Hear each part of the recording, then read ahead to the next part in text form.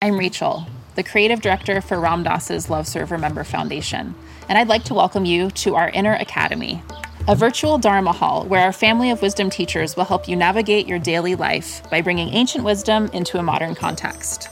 With over 200 hours of audio and video teachings, meditations, and practices from teachers like Ram Dass, Krishnadas, Sharon Salzberg, Jack Kornfield, Roshi Joan Halifax, Joseph Goldstein, and many more, the Inner Academy is your core resource for finding balance, presence, and navigating the ups and downs of your daily life. The Inner Academy has guidance for every step of your journey. Choose from an annual or monthly membership and gain access to past and future courses, retreat replays, virtual community, and much more. If you've been familiar with Love Serve Remember Foundation for a while, you'll know that most of our offerings are given freely or on a sliding scale basis. So when you subscribe to the Inner Academy, you're paying it forward and bolstering our ability to continue creating accessible offerings for all in the future, as Ram Dass wished for us to do. Be here now and start your journey with Ram Dass's Inner Academy today. For more, visit ramdass.org/Inner Academy. Worried about letting someone else pick out the perfect avocado for your perfect impress them on the third date guacamole? Well, good thing Instacart shoppers are as picky as you are. They find ripe avocados like it's their guac on the line. They are milk expiration date detectives. They bag eggs like the 12 precious pieces of cargo they are. So let Instacart shoppers overthink your groceries so that you can overthink what you'll wear on that third date. Download the Instacart app today to get free delivery on your first 3 orders, while supplies last. Minimum $10 per order. Additional terms apply.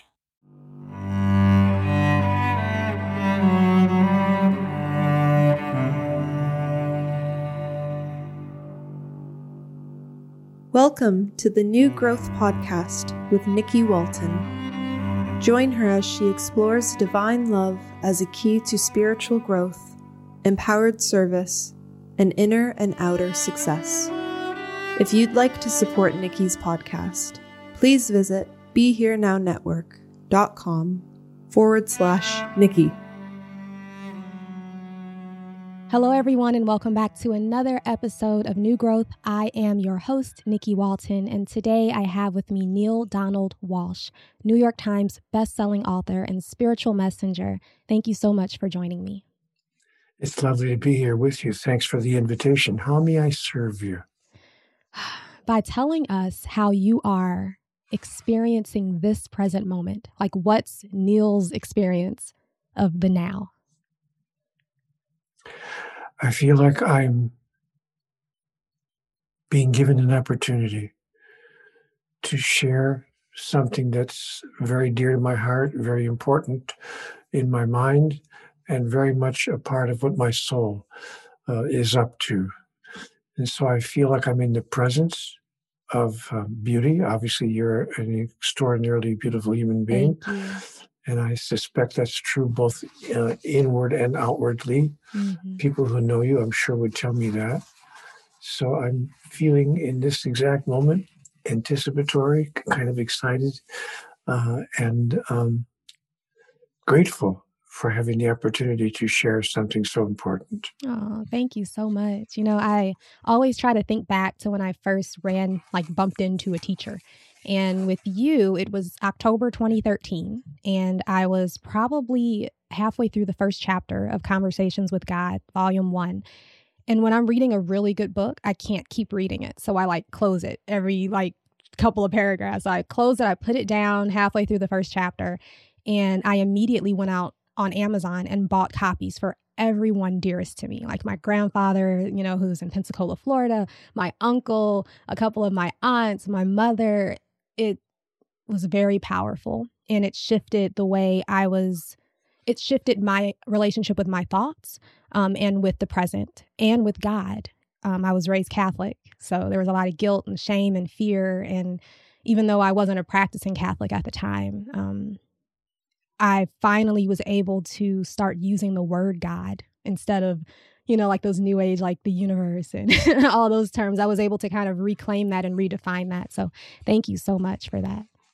Gosh, Nikki, it's wonderful to hear those words from you, and I'm humbly grateful to God that some small thing I have done may have touched your life in a way that you feel is beneficial. So thank you. Thank you for telling me that.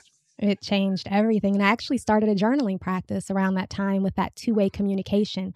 So that's my first question for you. I heard you say before that God isn't just talking to Neale. God is talking or communing with all of us. It's just a matter of we're listening, right? So I wanted to know, like, how people can get into that place of being able to have their inner ear open.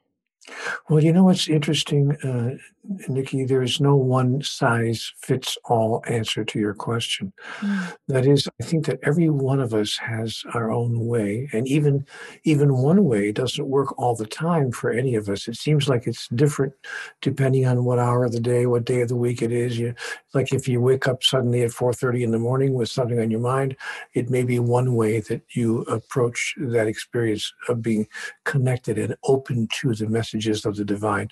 On the other hand, if it's 4:30 in the afternoon, it may be an entirely different way.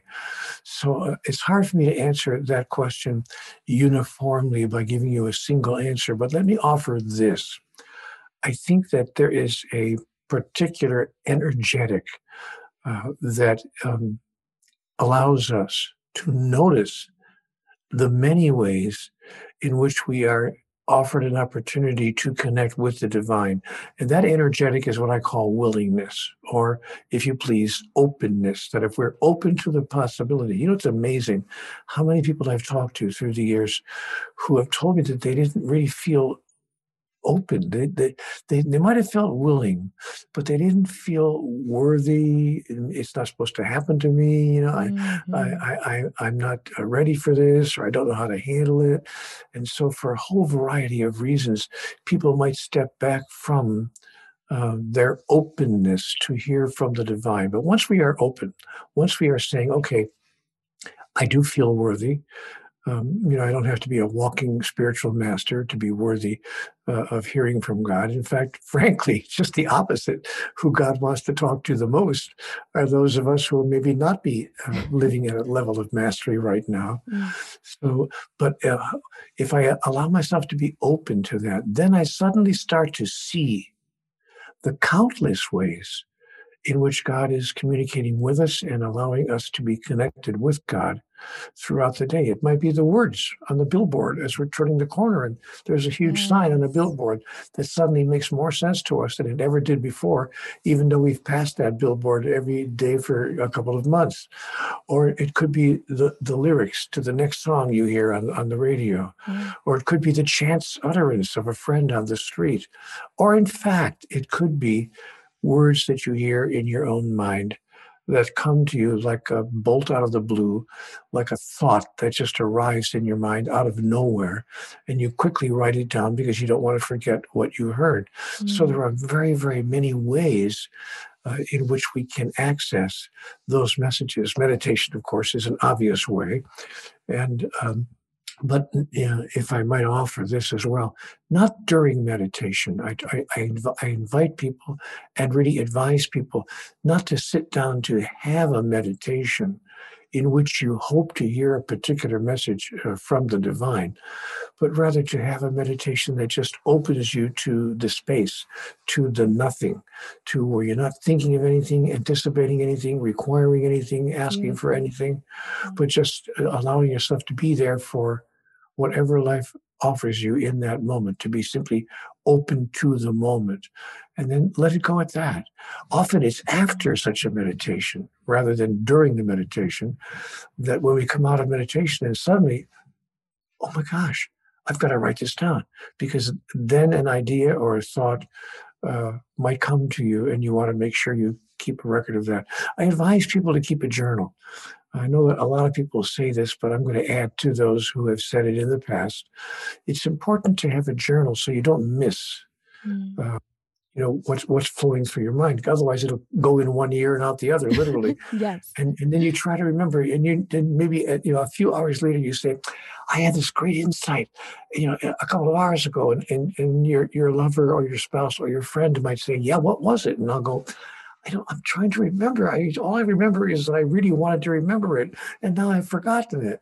So I make sure that I have a journal near me, and if I don't put it down in my journal, I have it in my cell phone. I have a little Yes. notepad in my cell phone, and I have a place on my cell phone where I've punched in all of the thoughts that occur to me that I want to keep a record of, if you please. Yes. So I have that's the my. same thing. I'm afraid that Oh, somebody's going to find my phone once and go through those. I'm sure it sounds like a crazy lady. I've got thousands of notes for when I can't get to my journal. That's so yeah, funny. exactly.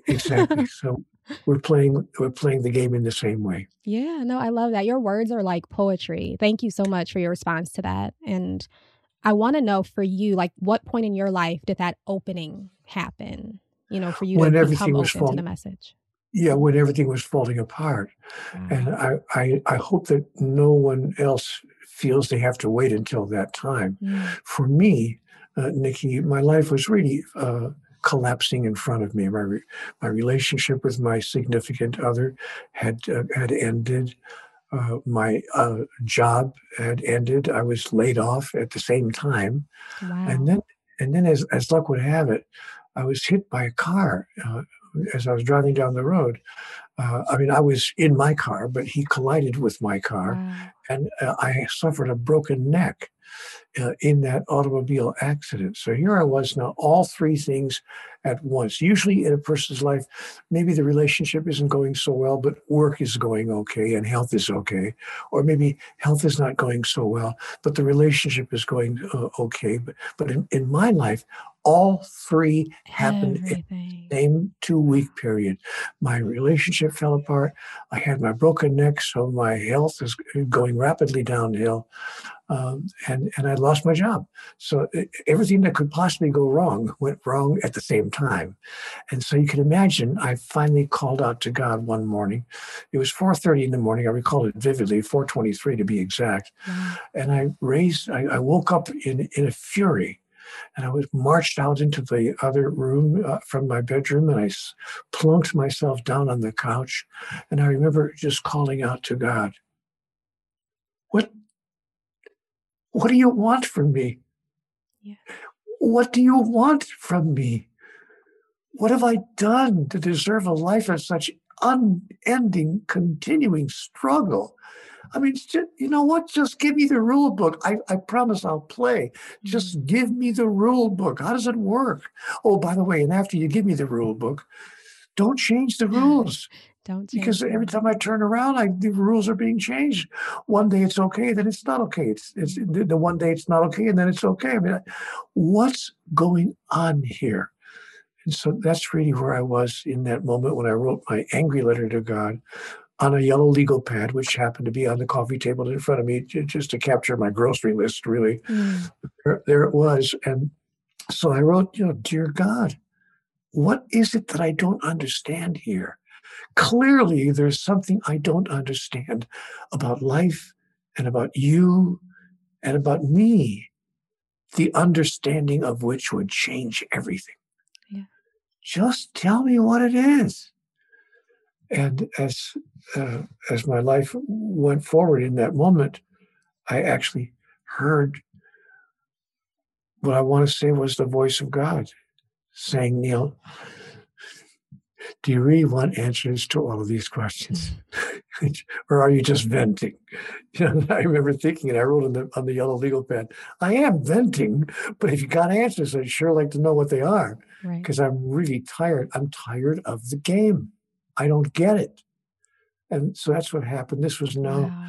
probably 30, 25, or 26 years ago, somewhere in there. Uh, and I had thought, Nikki, by that time, I was 50 years old, just a little older than 50. And I thought, I'm in the middle of my life. If I'm lucky, I'm actually past the middle of my life at the age of 50. And I don't know any more than I did when I was 21 Mm. about the whole game, about, what I'm doing here. Why am I here? And how can I make this all work? Yeah. So I began writing those questions out, those angry questions. And I got answers. I heard answers in my mind. And so I wrote down the answers. But what was interesting, Nikki, was that the answers brought up, of course, other questions. Right. So I would say, well, wait a minute, what about this? And then I'd get the answer to that. Then I'd say to myself, I'd write down, yeah, but, I had all kinds of yeah, buts. Yeah, but what about this? Yeah, but what about that? And then I would get another answer and another answer. And before I knew it, I was caught up in an on-paper conversation with God. Beautiful. What I called a conversation with God. It was a dialogue with my highest inner self, the place of wisdom and clarity that resides within all of us. Because I asked the question, why are you talking only to me? Why don't you talk to everyone like this? And the answer that I got was, Neale, sweetheart, Neale, I'm talking to everyone all the time. The question is not to whom am I talking? The question is who's listening? Yeah. So I had to look at that, and I realized that the reason that we don't think of ourselves as receiving information directly from the divine is, number one, we don't feel worthy. Number two, even if we put that aside, we don't think it's possible. I mean, God doesn't talk to me, maybe to the Pope, possibly, but I mean, nobody else. I mean, how does, so I kind of denied or then I started calling it other things. I noticed all kinds of people on the earth call this phenomena something else. So they won't get ridiculed. Right. So they don't get marginalized. So they call it women's intuition. Mm-hmm. Or a stroke of genius, or a sudden, epiphany, or a brilliant idea, but they would never call it a conversation with God. Right. They don't see themselves as having that experience. So, but that's how it happened in my life. Wow. And thank goodness I began keeping a record. I mean, I had yellow legal pads filled with these back and forth conversations. I considered it a process of journaling, actually. Mm-hmm. But I never knew it would go on forever and ever and ever. But so I kept a stack of these yellow legal pads after a while. I can only imagine. Yeah. And you then have at like 30 point, something books, right? It's like 39 books. 39 books, yes. But they're not all in the Conversation with God dialogue format. I think I have nine books where there was a question and answer format. Wow. The other books are also, I think, what I call bring-throughs. That is, the thoughts came to me from that source of divine clarity that resides within all of us. Yes. Yes. But not necessarily in a dialogue format. Got it. But there are actually 9 dialogue books with back and forth questions and answers, and those books have been read by a few people around the world. A few people. They've been translated into 37 languages, I'm told, and so it's been an interesting experience. Well, you said that you hope that most people don't have to suffer the way that you did to start listening to God. And I wonder if before the suffering, those questions were already there. Like, did you feel that within you, where you already had those questions that you began writing on that legal pad? Some of the questions I did, the normal intellectual questions we all have about God, is there a God at all? And if so, how does it work and all that? But most of the most urgent questions, frankly, I did not have before life started caving in on me, because life was going well enough. I had my moments of unhappiness or a few things that didn't go exactly right, but life was going well enough. And so the most urgent questions I did not have, but many of the standard, typical intellectual questions, I had the same questions we all have. What's life all about? And is there really a God after all? And if there is a God, what does God want from me? And how does it all work? I did have those questions. Yeah. Okay. Most of us do, I think. Yeah. Yeah. They've been swirling here since I was like 7. Yeah. And you know what's interesting about that, Nikki? Surveys have shown that 8 out of 10 people have a belief in a higher power of some sort. But we can't seem to come to an agreement on what the higher power is, what, if anything, it wants, what, if anything, it demands, and what it does if it doesn't get what it demands, exactly. and how it works. We can't agree on that. So as a result of our inability to come to that agreement, we have 4,300, that's 4,300 known religions on the face of the earth, because we can't simply agree on the simplest truth about God. Right, which is an excellent segue into your latest book, The God Solution. And you redefine God, what I believe, and y'all know at home, this is my definition of God too. So I was really excited to read this in your latest book. Like I felt like, I must be on the path. I'm on the right path because you said the words that I feel, that I've been feeling, that I've been practicing. So can you share with the audience your definition of God that you shared in your new book? Oh, I'd be happy to, Nikki, and thank you for, again, the opportunity to share that with you.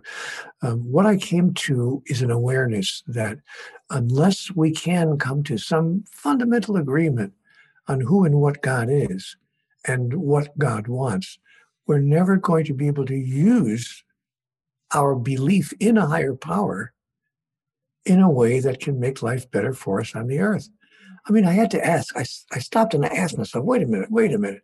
If there really is a God, if God truly exists, if there's a higher power, why is the world such a mess? What's the point of having a God?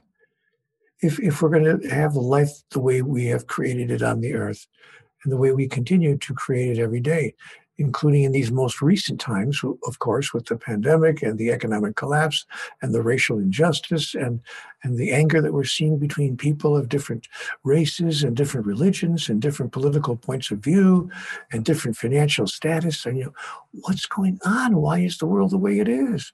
And what is it we don't understand? And so what God said to me was, Neale, what you're going to have to do is come up with a brand new definition of God, because the challenge is, the problem is the way you have defined God. And when the way you, meaning the human race, the way the human species has defined God. Even though there are 4,300 different religions, almost all of them, not all of them, but almost all of them, define God as this power up there, this source, sometimes a being, a grand being, who demands things from us and requires us to meet those demands.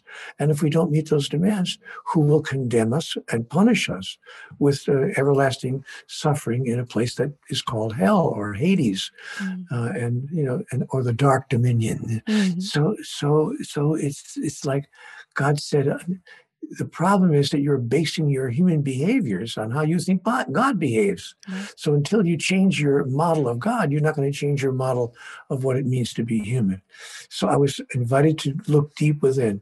Neale, if you went deep into your heart and deep into your soul and just said in a word or two, what do you really, really, really experience God as being? Give me your best definition. And I just popped up with pure love. I would call God pure love. And God said to me, very good. Very good, sweetheart. That's exactly right. That's exactly what I am. Write a book about it. Because that's the solution to humanity's manifest problems. And so I called the book The God Solution, in which I invited the species to redefine God as pure love. Now, what's interesting about that, Nikki, is most people would say, well, I agree. Who would disagree? God is love. God is love. Yes, we all agree that God is love. I say, no, wait a minute. Now, you got to be very careful. I didn't say God is love. I said God is pure love. That's a particular kind of love. It's not the way we love each other, or most of us at least on this planet. Right. No, pure love needs, demands, commands, and expects nothing in return. It's the way we have learned to love at certain moments of our life. If you're holding a tiny baby in your arms, for instance, you're capable of loving that wonderful infant purely. You don't need anything back. And you certainly don't punish the baby for anything, even if that little baby in your arms has a unfortunate biological accident. Right. You don't say, I'll get you for that, or punish the baby, because you realize the purity with which the baby is now experiencing life. And that's how God understands us. God understands that human beings are really, in a sense, the infants, the babies of the universe. We've only been here a relatively short period of time relative to the age of the cosmos. And so God has no need to punish us for anything. God loves us, and for that matter, all sentient beings purely with no expectation or requirement for anything in return. If we can learn to love each other that way, if we can use that as our new global ethic, we can change the way we interact with each other politically, socially, economically, and spiritually. And so many of our human-made problems would disappear virtually overnight. I love that. Love is the answer to everything, the solution for everything. Pure Pure love. love. Pure love. Pure love is the answer. Because if we say love is the answer to everything, people will say, yep, I agree. That's what the But when Beatles you said. yeah, but when you say, now, are you agreeing with me that pure love, that is love that demands and expects nothing in return, is that what you're talking about? And if you ask people of religion that question, most of them, not all of them, but most of them will say, no. No, God does expect certain behaviors in return. Yeah, like and if you don't behave well, not only that, something as simple as going to Mass on Sunday. To give you an example, when I was a young Catholic boy, I was told at the age of 9 that, by a priest, by the way, not by just somebody who was talking about it. This was a priest who I anticipated was the source of wisdom and clarity and authority, the authority figure in my parish. And he told us, if you miss Mass on Sunday without a legitimate excuse, if you have to stay home to take care of your mother who's ill, or if you're an adult and you have a job you have to go to, okay, fair enough. But if you go to, just go to the playground to play baseball on Sunday morning and you miss Mass, and if you should get hit by a car on the same day and die, you're going to hell. That is terrifying. You will go to hell for missing Mass without a good excuse. And I, by the way, just a few months ago, I looked that up again to make sure that what I was taught as a child wasn't maybe outmoded. Maybe the church kind of let go of that idea. No, they still teach that idea as common Roman Catholic theology to this very day. Wow. Divorced people are not allowed to go to Mass. Divorced people in a Catholic church are not allowed to receive communion. Just to give you an idea of how arbitrary many of our religions, not just the Catholic Church, but how arbitrary many of our religions imagine God to be. You either do this, or I will get you and I'll put you in hell. So it's either this or that. And so we have a God that we imagine to be quid pro quo. It's this for that, this for that. It's a trade deal.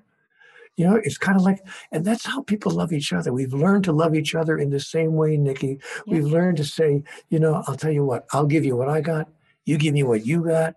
I'll share what's mine. You share what's yours. But if you stop sharing what's yours, I will stop sharing what's mine. And so we have a trade deal, like nations have trade deals with each other. And then on the 14th of February, on Valentine's Day, we send each other the perfect card. My darling, my sweetheart, my beloved other, I trade you very much. And I'll never stop trading you. I will trade you till the end of time. And we call love trading. Yeah. And that's how we imagine God to love us.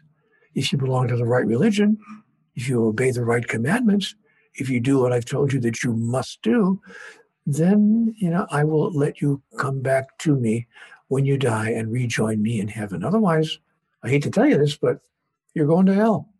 And God says to us that if we're not the right religion, forget about going to Mass.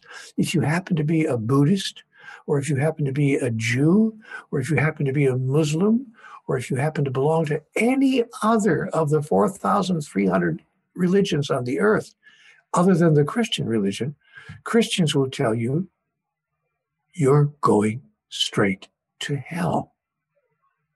It doesn't matter how compassionate you are, how wonderful you are, how generous you are, how caring you are, or how loving you are. None of those things matter.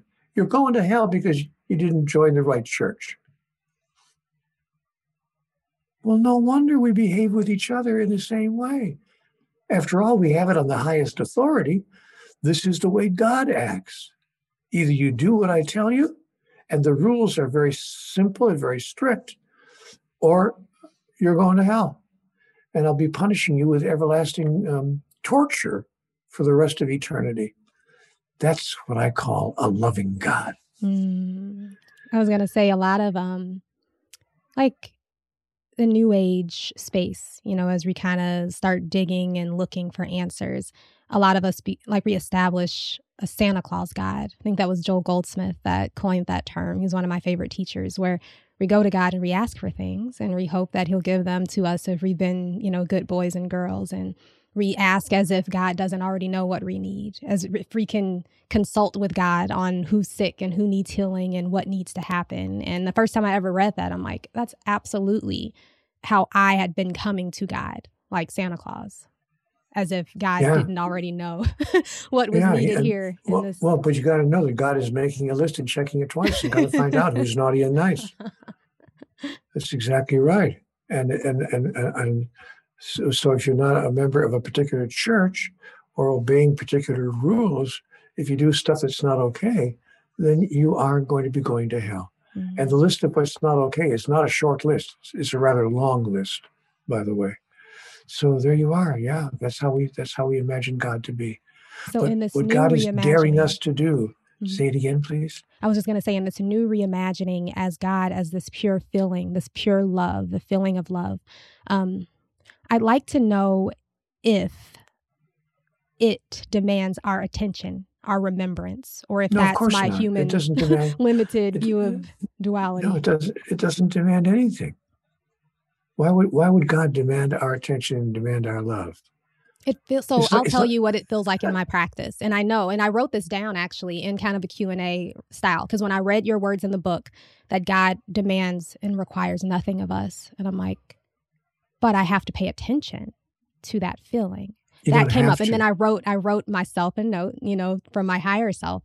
And I'm like, well, if Nikki is not, and only this love is, your attention, that seeming attention, it's an illusion. The love stands. It looks like Nikki's turning to love. Nikki's remembering love. Nikki's feeling love, but only this love is. But it still feels like paradoxically, I have to practice the presence of God, practice the presence of love. So that's where, I'm so excited to talk to you today, because I'm like, where do I do with this? That's definitely a belief that I'm still hung up on. Well, you don't have to practice the presence or the belief in God. You're simply invited to use your awareness of who you are and of who God is in relationship to you. You're simply invited to use that awareness, should you choose to use the higher power to create the life for yourself and those you love that you would prefer to experience. But you don't have to. If you don't want to, you don't have to. And of the 8 billion people on the earth, most of them do not. Yeah. So it's not a question of what we have to do. It's a question of what we prefer to do. So, it's not a requirement.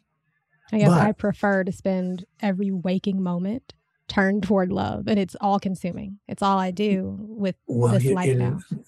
And the fastest way to do that, in my experience, is to be the cause of another person or any other entity, any other being on the earth to experience their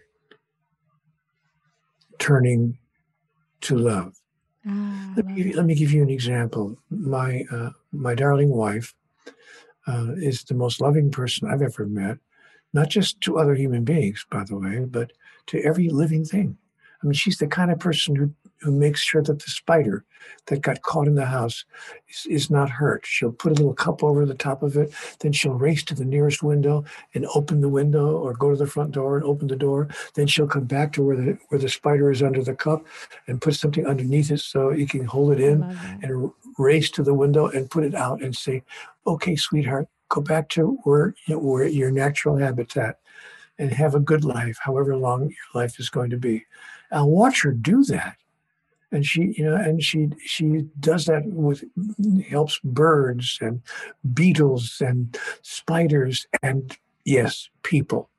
A constant outflowing of love from her to every other living entity. And when I say living entity, I don't mean just beings like beetles or spiders or people, even trees, flowers, plants. Anything that's alive in the most used sense of the word, she is kind to. And I see that across the room between myself and her, and she's a living, walking example of what pure love is really all about. So I've kind of trained myself now to think, how can I experience that love in me as me? What's the best way to experience that? And the answer is to let it flow through me to every other aspect of life, whether it in fact is a tree or a spider or another human being. Mm. And so what I've taken to saying to myself in my mind, to other people, I don't say it out loud, of course. I would never say it out loud because nobody would understand. They would probably be upset with me. Who do you think you are? By whose authority are you acting like this? They would probably say to me. But so I say it in my head. But I do say it in my head. The first time I see another human being or another entity in life, when I wake up in the morning each day, maybe it is my beloved spouse across the pillow, or maybe it's someone across town, a total stranger on the other side of the city that I happen to run into at the post office, or whoever it might be. I say the same thing. I have come that you may have life, and that you may have it more abundantly. Mm-hmm. Your life will be made better today for my having passed through it. I promise you. That's beautiful. That's a gorgeous practice. I come. That's that same place within all of us, right? Manifested as Neale in that moment, but that's a very powerful practice. How long did it take for you to remember to do that upon bumping into someone? Because I tried to have a similar practice in the last 2 years, and I'm usually walking away from the person when I'm like, damn, I forgot. I forgot again. Yeah, I forgot to say it. Yeah. It only took me 77 years. So it shouldn't take you long. But once it becomes a habit, it seems almost natural. Yeah. To think of life's moments in those terms. Again, but I am blessed with having a living, breathing, walking example, sharing life with me. My wife would never even think of swatting a mosquito. It just would never happen in her life. Running in circles from a bumblebee, which I still would probably do outside. Oh no! Not only does she not run in circles with bumblebees, she actually invites them. She'll put her hand out and say, "Come on, sweetheart, you can land here." I would love to not be afraid of bugs. That's a thing I'm working on. Come on, sweetheart. You're okay. You're okay with me. And if you need to be outside, if you're inside the house, I watched her carry a bee, actually a bumblebee, since you mentioned it, about 5 or 6 months ago.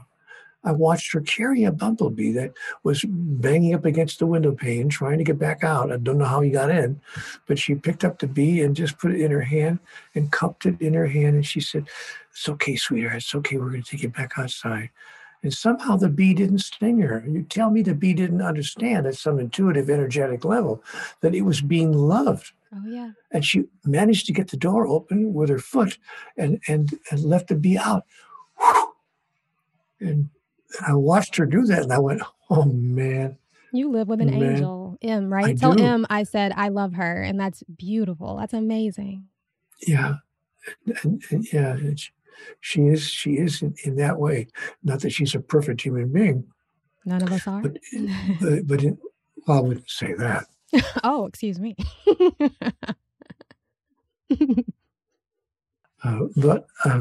But she is in those ways a model. And that's what I encourage people to step into, to be a model, an exemplar, to be a demonstrator of who they understand themselves to be, and to thus show others who they are as well. That's what every great spiritual master has ever done. No one's ever done anything else other than exactly that. Did you ever think that your conversations would go this far? Something that felt very private and very personal to you would have this big of an effect on people around the world? No, I mean, I don't know who could have ever imagined such a thing. I knew it would touch other people in a positive way because I was told that it would. And at that point, I had a lot of faith in what I was receiving. That's why I wound up sending my notes to a publisher to begin with, because when I was first told, the very first time I heard, you will make of this a book and it will touch many people, I thought, we'll see about that. This was a way for me to measure the truthfulness, the authenticity, I want to say, of what I was experiencing. Because my first thought was, no way in the world. There's no publisher in the country that's going to stop everything he's doing and say to the editors on the workroom floor, hey guys, we got to get this book out right away. This guy's talking to God. Right, God's messenger here. No way in the world. So I realized this would be a way to test, if you please, to test the messages. So I sent it to a publisher just to see what would happen, knowing that there wasn't one chance in a million that he would actually publish a dialogue with God. But in fact, they did.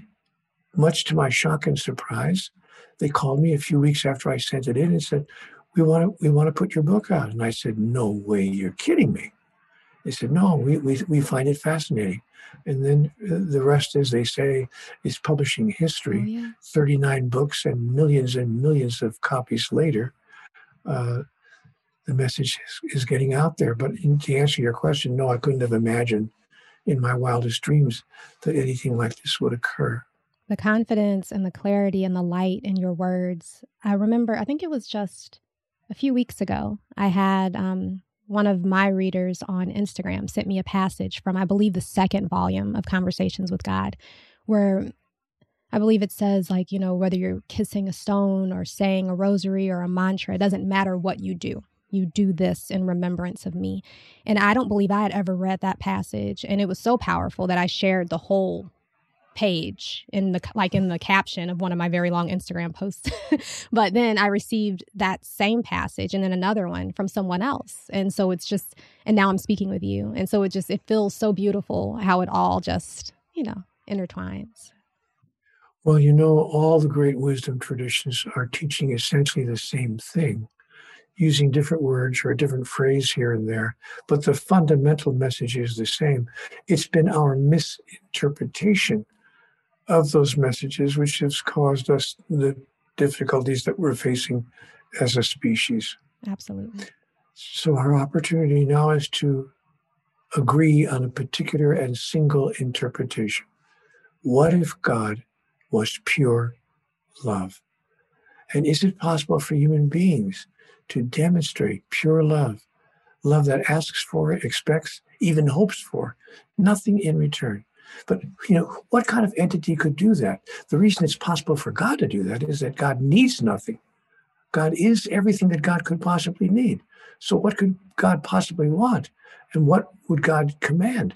And if God's commandments weren't kept, who would God punish? Since there's only one thing, which is all what God is. Yeah. So the right hand would have to slap the left hand? So God says, no, that's not how it is. And so now that we understand who and what God is, we can finally understand who and what we are and begin treating each other in the same way, which we've been told, of course. No one to be jealous of, no one to hate, right? No one to argue because there's nothing we need in particular in order for us to be happy and totally okay with life. How does the pure love feel there? How do you experience it? I know it's very difficult to put into words, but is it felt in a part of that Neale body more so than others? Is it what we would even describe as a feeling at all for you? Yes, I would describe it as a feeling of peace, serenity, that nothing is required or needed in order for me to be okay and happy with my life. And that's even true when life does not appear to be going so well on the surface. Now, I'm not always in that space. I'm not going to lie and try to pretend that I'm always in that space.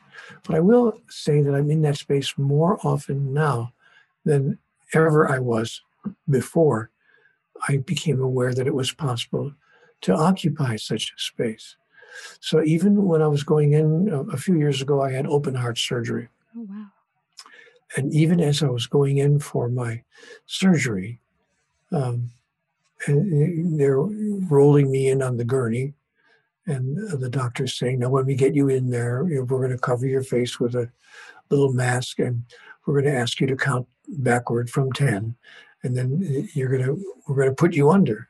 And he said, I want you to know, because as a doctor, I must tell you that there is a chance, it's a slim chance, but there is a 5% chance that you won't ever wake up, that you could die on the operating table. That would be true of most surgeries that we could perform here at this hospital. So you need to know that. He said, and are you okay with that? One last chance for you to opt out of the surgery. I said, no, let's move forward. He said, okay, your choice. And I remember thinking to myself, Nikki, wow, thank you, God. I can't lose here. I'm either going to come out of this operation feeling better than I did before, or I'm not. I'm going to do the thing called die and go home to you. Either way, I win. Beautiful. And I really did feel very calm about the whole thing. And it was a feeling of peace and inner serenity. I remember my wife, when they rolled me away from her, they gave her one last minute with me. They said, please, just 1 minute, please. So they gave her one last minute with me. And she just bent down and gave me a little smooch and whispered in my ear, I will always love you. And I said, yeah. She said, well, you seem unusually calm. I said, honey, I'm either going to die or I'm going home. Yeah. I can't lose. Yeah. Wow. So, yeah. So to answer your question, it's a feeling of peace and serenity. It's a feeling of being okay with what is, as my dear friend Byron Katie would say, loving what is. And it's a feeling of being okay. I'm okay.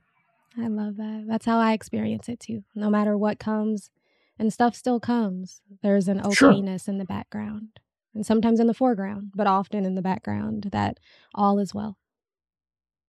Even when it doesn't look that way.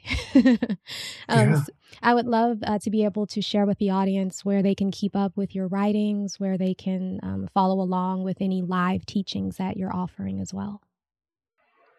CWG, which of course stands for Conversations with God. So those are the initials, CWGconnect.com. That's how to stay connected with the energy of Conversations with God. I'm there every day, sometimes 2 or 3 times a day, and I answer questions that people ask me and respond to comments that they post there. So CWGconnect.com is the easiest way to stay connected with the Conversations with God energetic.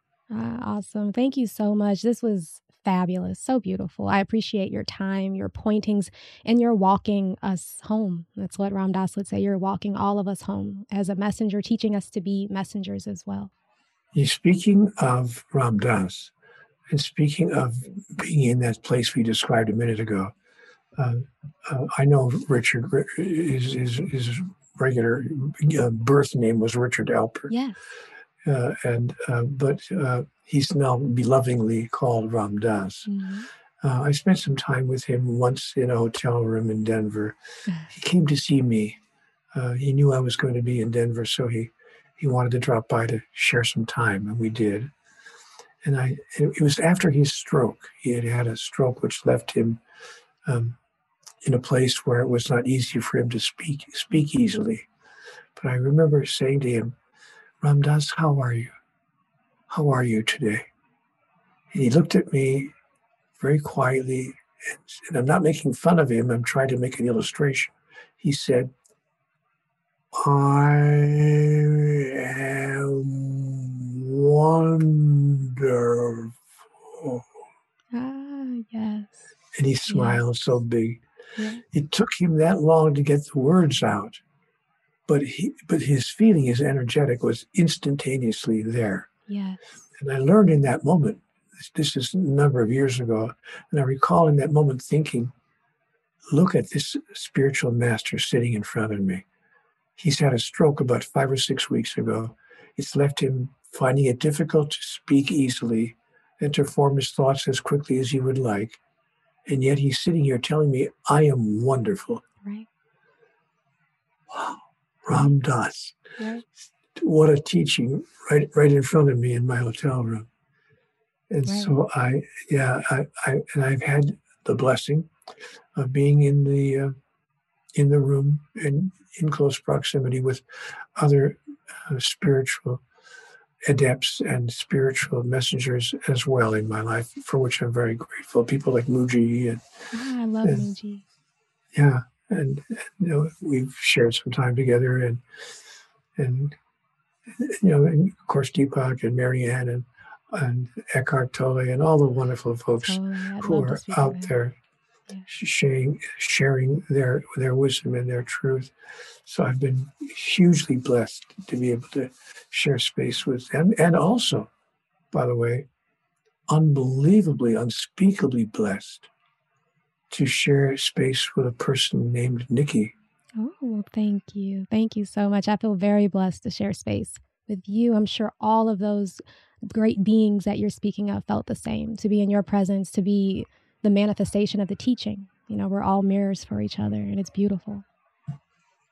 I experienced life in that way as well. So thank you for saying that. Yes, yes. Well, thank you. And thank you all at home for listening in for another episode of New Growth. I'm Nikki Walton. I'll be back soon. I love you so much.